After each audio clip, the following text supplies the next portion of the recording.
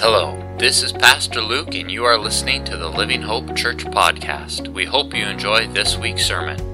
Our mission is to grow disciples and multiply churches who will glorify God and transform communities. For more information about our church, please visit our website at livinghopehenderson.com.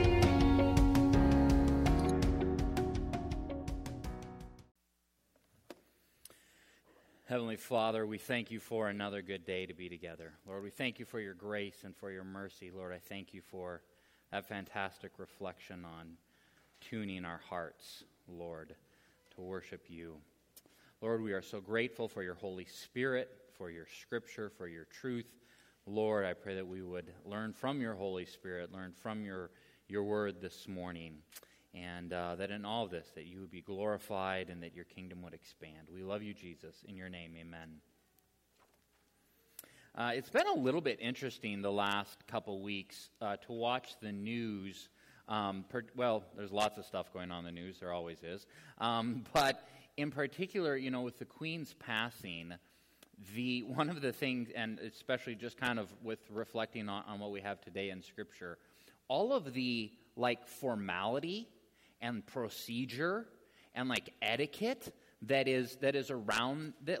There was someone actually took the time to write an article, and it was, did one of the princes break PDA protocol by holding hands? And they were walking somewhere, and the one prince and his wife were not holding hands, and the other prince and his wife were holding hands. And apparently this was a big enough deal that someone felt like they needed to write an article on it. Just wow, good heavens, And it just you have this sense that somewhere written down is just a massive book on this is what you need to do, and this is how you behave, and this is what happens next, and that there's just a very structured system in all of this. And you look at just that whole family, and for a fleeting moment you're like, well, I guess maybe the luxury would be kind of nice.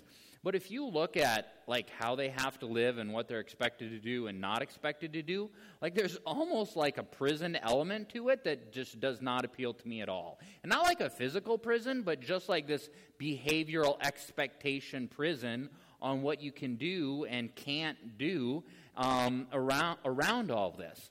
And it's actually the other part of this that's kind of interesting. We encounter this in a different realm, but still kind of the same thing. So in working with missions and going internationally, each culture and each people group really kind of has a lot of unspoken rules on how you behave and how you interact with one another. And so when we would send teams out, they would every time bump up against this at some point, and it's just kind of this broad banner of culture shock. But each culture has rules on what they consider good adult behavior, right?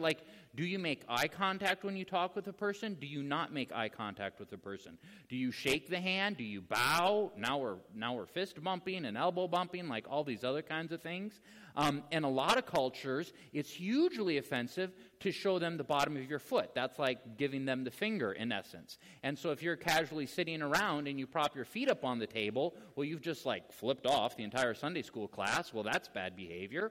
And so, but the interesting thing is that typically we don't, there's always kind of this expectation, when you send out a team and kind of from the receiving culture, that you know how to behave, but if you behave wrongly, then they're shocked and they're hurt and they're surprised by that, and you don't know until someone has the courtesy to basically tell you. When I did Trek, so we did training. We were in Abbotsford for 2 months. Prior to that, I had not spent much time in Canada at all. Then we were sent to Edmonton. We show up in Edmonton, and we're just kind of getting to know everybody, and I don't, and all this other kind of stuff. And I think it was one of the opening parties, or within the first week or two, this one gal was like, okay, I got a question for you. Do people in the States wear their shoes in the house? Because I watch these sitcoms and they all have their shoes in the house, and I'm like, well, that's not realistic. And I was like, I guess we do. Is that not very common in Edmonton to take your shoes off right away, right? It's northern, it's cold, there's a lot of snow. they get muddy and dirty. Very common to take your shoes off as soon as you walk in the house. And that conversation has always stuck with me about whether or not Americans wear their shoes in the house, right? But it's this cultural etiquette thing on how you behave. So we're working through a sermon series in the book of Luke. We're in chapter 14. We're going to cover a fair bit of material today, 24 verses. I'm going to read this to you here in just a section, in just a minute. But Jesus goes to a banquet. We really don't know why he goes to the banquet, but he goes to the banquet. And as you're going to see, pretty much the whole thing was a setup. I mean, they weren't really trying to honor him. They were basically just trying to trap him. He goes to the banquet, and like any other culture, right, there's rules and expectations and protocol and how you behave and what you do. And part of it, Jesus is going to speak into that around some of their rules and their etiquette established. And there's really kind of three stories or three things that happen. And we're going to go over those today. And in typical Jesus fashion, there's like this earthly layer that's just like great advice for day-to-day living, but then Jesus throws in something kind of right at the end, and you're like, oh, there's like this whole other spiritual realm that he's hinting at or prophesying about or alluding to or speaking towards. So let me read these verses to you. I'm in Luke. I'm in chapter 14. One Sabbath, when he went to dine at the house of a ruler of the Pharisees, right? So not just Pharisee, ruler of the Pharisees, right? Hot stuff here. They were watching him carefully. And behold, there was a man before him who had dropsy. And Jesus responded to the lawyers and the Pharisees, saying, "Is it lawful to heal on the Sabbath or not?" But they remained silent. Then he took him and healed him and sent him away. And he said, "Which of you, having a son," some translations will write donkey, which is interesting that son and donkey were apparently the same word in Greek. I'm not sure. You could unpack that one a lot. Which of you, having a son or an ox that has fallen into a well on a Sabbath day, will not immediately pull him out? And they could not reply to these things. Now he told a parable to those who were invited when he noticed how close the places of honor, saying to them, or how they chose the places of honor, saying to them, "When you are invited by someone to a wedding feast, do not sit down in a place of honor, lest someone more distinguished than you be invited by him. And he who invited you both will come and say to you, 'Give your place to this person.' And then you will begin with shame to take the lowest place. But when you are invited, go and sit in the lowest place, so that when your host comes, he may say to you, 'Friend, move up higher.' Then you will be honored in the presence of all who sit at table with you. For everyone who exalts himself will be humbled, and he who humbles himself will be exalted." He said also to the man who invited him, "When you give a dinner or a banquet, do not invite your friends or your brothers or your relatives or rich neighbors, lest they also invite you in return and you be repaid. But when you give a feast, invite the poor, the crippled, the lame, the blind, and you will be blessed because they cannot repay you, for you will be repaid at the resurrection of the just." When one of those reclined at the table with him heard these things, he said to him, "Blessed is everyone who will eat bread in the kingdom of God." But he said to them, "A man once gave a great banquet and invited many. And at the time for the banquet he sent his servant to those who had been invited, 'Come, for everything is now ready.' But they all alike began to make excuses. The first said to him, 'I bought a field and I must go out and see it. Please have me excused.' And another said, 'I have bought 5 yoke of oxen and I go to examine them. Please have me excused.' And another said, 'I have married a wife and therefore I cannot come.' So the servant came and reported these things to his master. Then the master of the house became angry and said to the servant, 'Go out quickly to the streets and the lanes of the city and bring in the poor and crippled and blind and lame.' And the servant said, 'Sir, what you have commanded has been done, and still there is room.'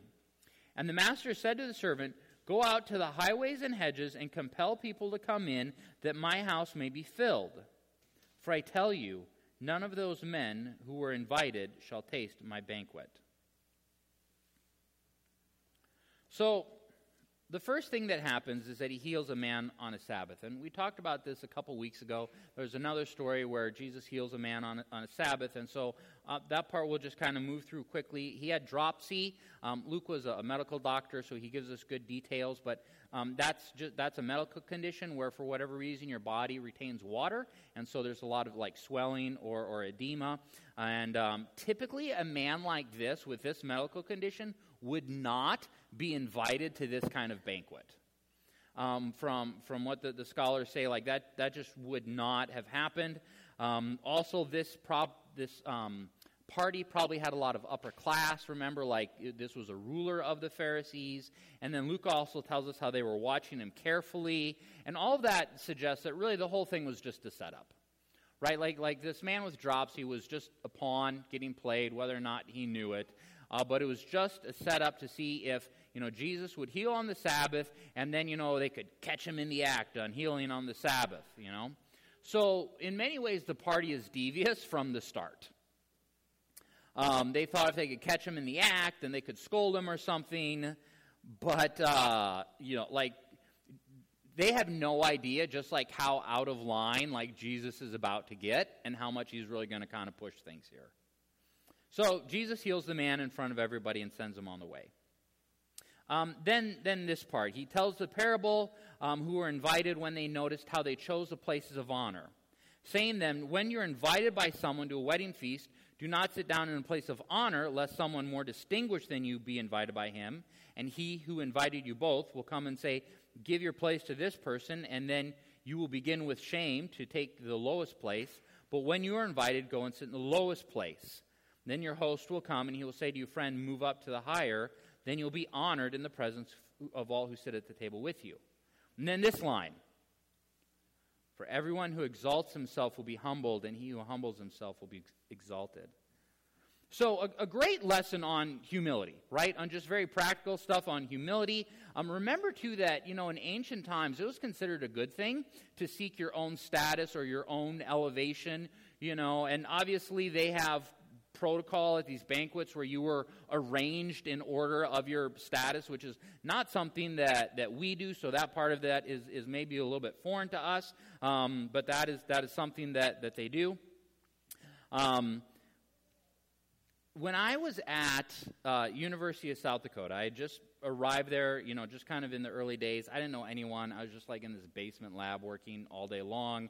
Really had like no friends, but there were a couple events on campus. One of them arranged by, I think it was Campus Crusade for Christ, and they had this big event. And I went, and I'm like, I'd like to meet some of these people and make some friends and find out what's going on and that kind of thing. And afterwards, there's all this kind of this mingling about, and it's like, God, I like to meet some of these people, but it just kind of seemed a little bit weird to just sort of walk up and try to introduce myself and talk about, what a big shot I was, or, some ridiculous thing like that. And so I really wasn't entirely sure what to do, because I wasn't all that brilliant. So I just helped out. They had a lot of chairs to put away. I wasn't really sure how to get to know people, so I just helped out, and I started putting away chairs. Helped them. There were a lot of chairs. Put away all the chairs. No one really talked to me during that time. We got all the chairs put away. By the time we were done, everyone else had cleared out, and it was just, kind of the people who had organized this event. And they all came and circled around me and wanted to know, like, who I was and where I was from. And I learned something in that moment that really kind of aligns with Jesus' parable. If you go into an event like that and try to impress everybody by just telling them how awesome you are, honestly, it's probably not going to get you that far. But if you show up at an event and you work hard and you help out, they will track you down, let me tell you. Who is this person? Where are they from? What's going on? Can we get to know them?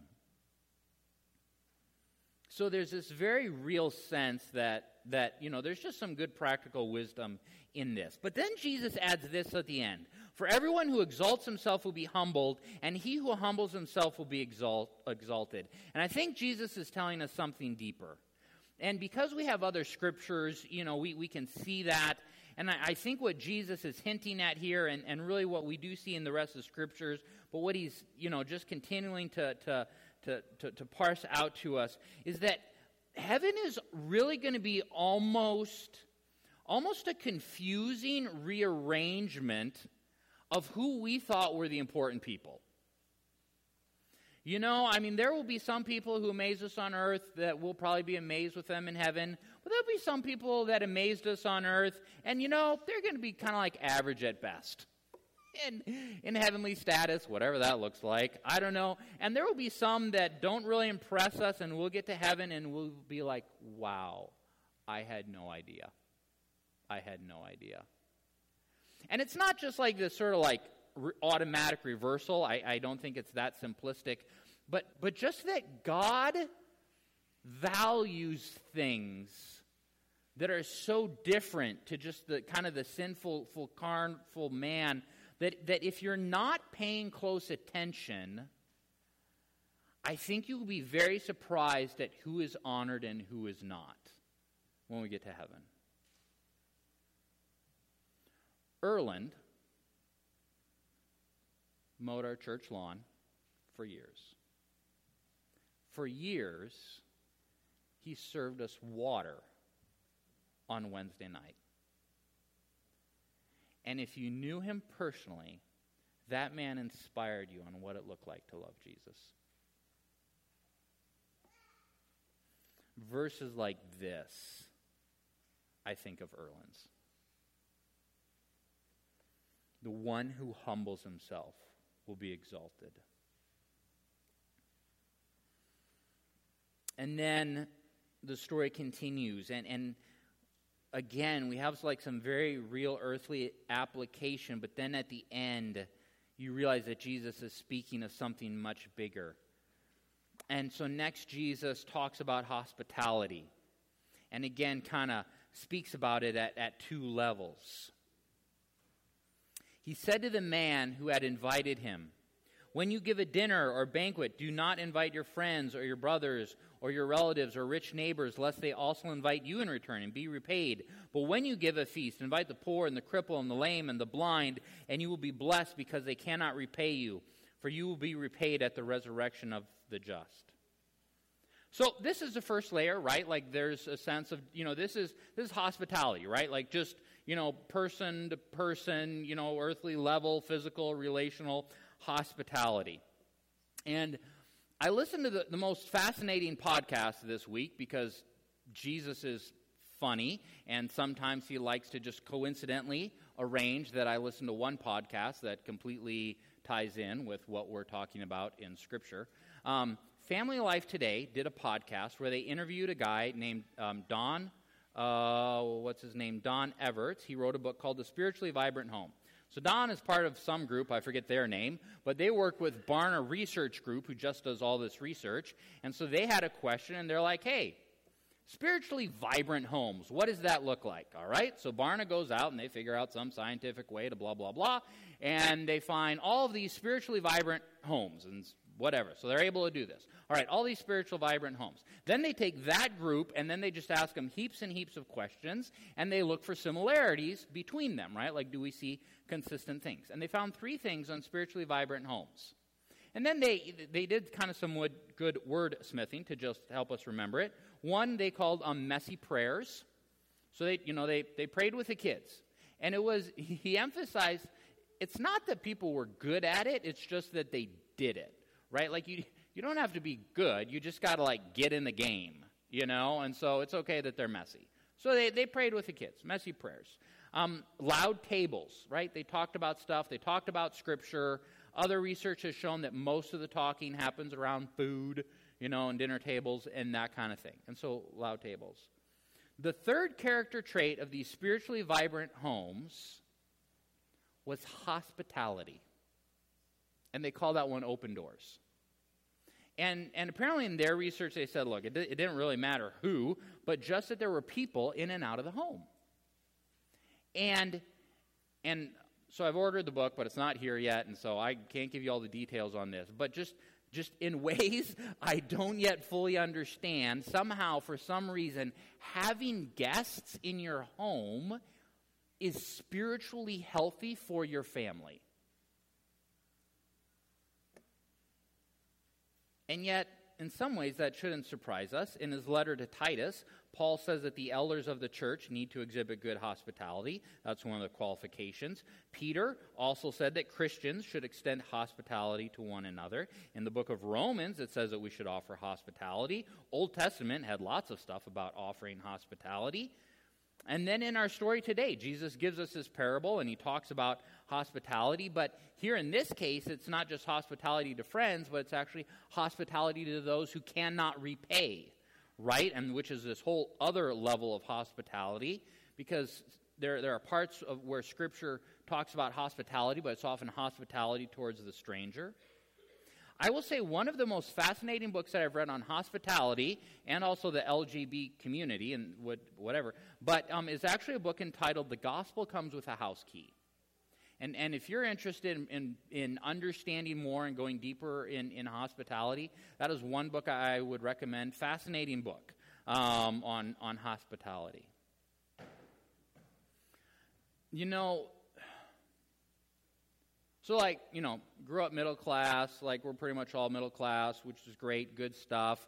But I've lived long enough and traveled enough that, I've gotten to eat at a nice restaurant, or, we went on a cruise, or a couple times I've gotten to fly first class. One time was international, so that was really the really nice pods, flying first class. I was I am not sleeping on this flight because I am taking advantage of everything. So even though you can lay down flat and sleep, I stayed up for all of it because I just didn't want to miss anything.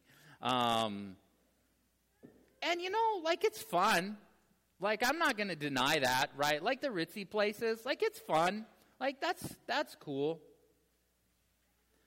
Without question, the best hospitality I have received, and the hospitality that I have most deeply appreciated, is when I am absolutely ragged, worn out, exhausted, just spent.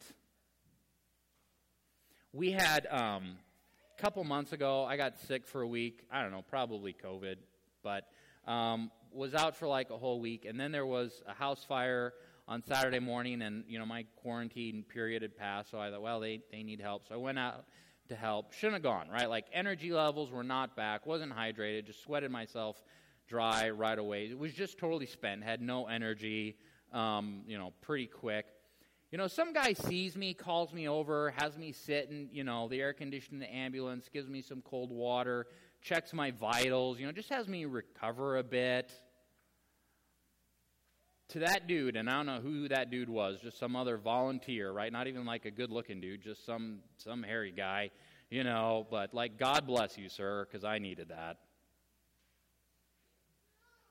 And on that note, shout out to our first responders, right? Police, EMTs, firefighters, your ER staff, your nurses, even the Red Cross.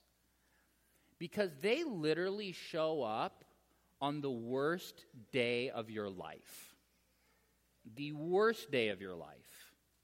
And in that moment of loss and brokenness and chaos, they voluntarily step in and help out. And it was actually Mark Danielson who first opened my eyes to this.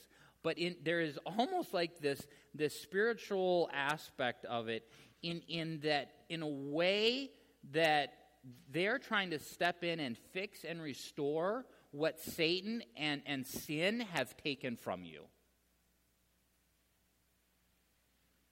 And that's some good hospitality right there. I love good hospitality when everything is bright and shiny. That's awesome. Backyard barbecues. Love it. All great stuff. But when I am ragged and exhausted and someone sees me and steps into that situation and is just here's something you need that you're too proud to ask for, that has been the best hospitality I've ever received. Mark 9:41, Jesus says this, "For truly I say to you, whoever gives a cup of cold water to drink because you belong to Christ will by no means lose his reward." So Jesus gives us stuff on good hospitality between people, and then it's great. But then Jesus takes it one step further. And again, it's other scriptures that help us understand what's going on here in this story. But also from other scriptures, we know that this is probably the point in the banquet where everyone else just lost their ever-loving mind by the words of Jesus. So Jesus carries on. Verse 15. When one of you, actually, let me skip ahead, because there's some guy chimes in. I think he's trying to cut the awkwardness, and Jesus just kind of keeps going on. When one of you reclined at the table heard this, he said, "Blessed is everyone who will eat at the bread of the kingdom of God." But he said to him, "A man once gave a great banquet and invited many. And at the time for the banquet, he sent his servant to say to those who had been invited, 'Come, for everything is now ready.'" And I think what you're going to see where Jesus is speaking at two layers, right, is that the banquet is heaven, or the kingdom of God. The host is God the Father. And at some point in time, I think everyone in that room realized that what Jesus is saying is talking about who gets to go to heaven, who gets to have fellowship with God, and who does not. So he carries on, but he talks about, and so there's a part about all these people making excuses. And then he says, "Go out quickly to the streets and the lanes of the city, bring in the poor and the crippled and the blind and the lame." And the servant says, "What you have commanded has been done, and still there is room." And I think at this point maybe it's getting a little bit tense in the room, but it's at least still manageable. And then Jesus says this, "Master said to the servant, 'Go out into the highways and hedges and compel people to come in, that my house may be filled. For I tell you, none of those men who were invited shall taste my banquet.'" And I think that what has happened is that Jesus has just prophesied that the Gentiles, so that's non-Jews, that's you and me, are also going to be told the gospel. And we also are given the opportunity to be with God and have fellowship with God and reconciliation with God. But, and if that isn't bad enough, not all Jews are going to be welcomed in by God simply because of their nationality. Right? And we know from other scriptures that in the Jewish community, this was the most insulting, infuriating, just rage-inducing comment that a person could make in their community. For a few thousand years, the Jews believed that they, and they alone, were in right relationship with God simply because of their nationality. And then Jesus shows up and is like, the gospel's going to go to the whole world, and, citizenship in heaven and in the kingdom of God has really nothing to do with your earthly citizenship and your nationality. Paul writes about the great mystery revealed in his letter that we record, Colossians. Paul writes, "I became a minister according to the stewardship from God that was given to me for you to make the word of God fully known." And then he calls it this, the mystery, hidden for ages and generations, but now revealed to his saints. So here's the thing. A spiritual hospitality was extended to you and I. Right? And because of that, we can be reconciled to God. We can have forgiveness of sins, we can have fellowship with God, all of this kind of stuff, right? Holy Spirit living within us, eternity with God. And it's just, we see all these other great examples in Scripture. We love others because God loves us. We forgive others because God forgave us. And in this, I think we see that we extend earthly hospitality and even spiritual hospitality because God first extended hospitality to us and welcomed us into this banquet that we originally weren't invited to. When you talk about Jesus, all you're doing is extending the same hospitality that was extended to you. It's simply an act of hospitality. Jesus attends a lavish banquet, but it's a setup, but Jesus knows it. He heals a man, even though it offended people, because Jesus loves people. And then he teaches us about humility. And then he gives us this little reminder at the end that heaven just has a different value system that we do when it comes to honoring people. And then he teaches us about hospitality. And earthly hospitality is important and commanded in Scripture, and it's good for our families who knew, but that's a thing. But there's also this spiritual reality that the hospitality of heaven was extended to you and I as well. And so from that, we extend hospitality to others, earthly and spiritual. Amen. Let's pray. Heavenly Father, we are so grateful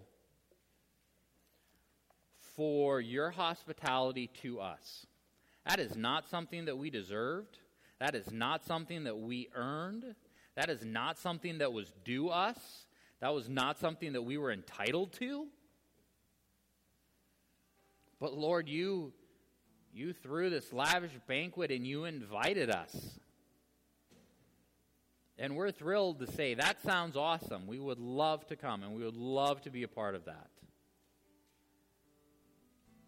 Lord, our desire, and I believe your command, is that we would pass along that hospitality. And the earthly hospitality is important and strategic, and the earthly humility as well too, but we want to extend that spiritual hospitality as well too. And Lord, may our earthly and physical hospitality simply be a reflection and a talking point about the hospitality that you give to us. So Lord, this morning we're grateful. We're just really, really grateful. And we say that we love you and we worship you. In your name, amen. Thanks so much for listening to this week's sermon. We hope you were enriched and encouraged. If you have any questions about Christ or church or would like more information, visit our website at livinghopehenderson.com or email me directly at luke@livinghopehenderson.com. We hope you have a fantastic week. Take care, and God bless.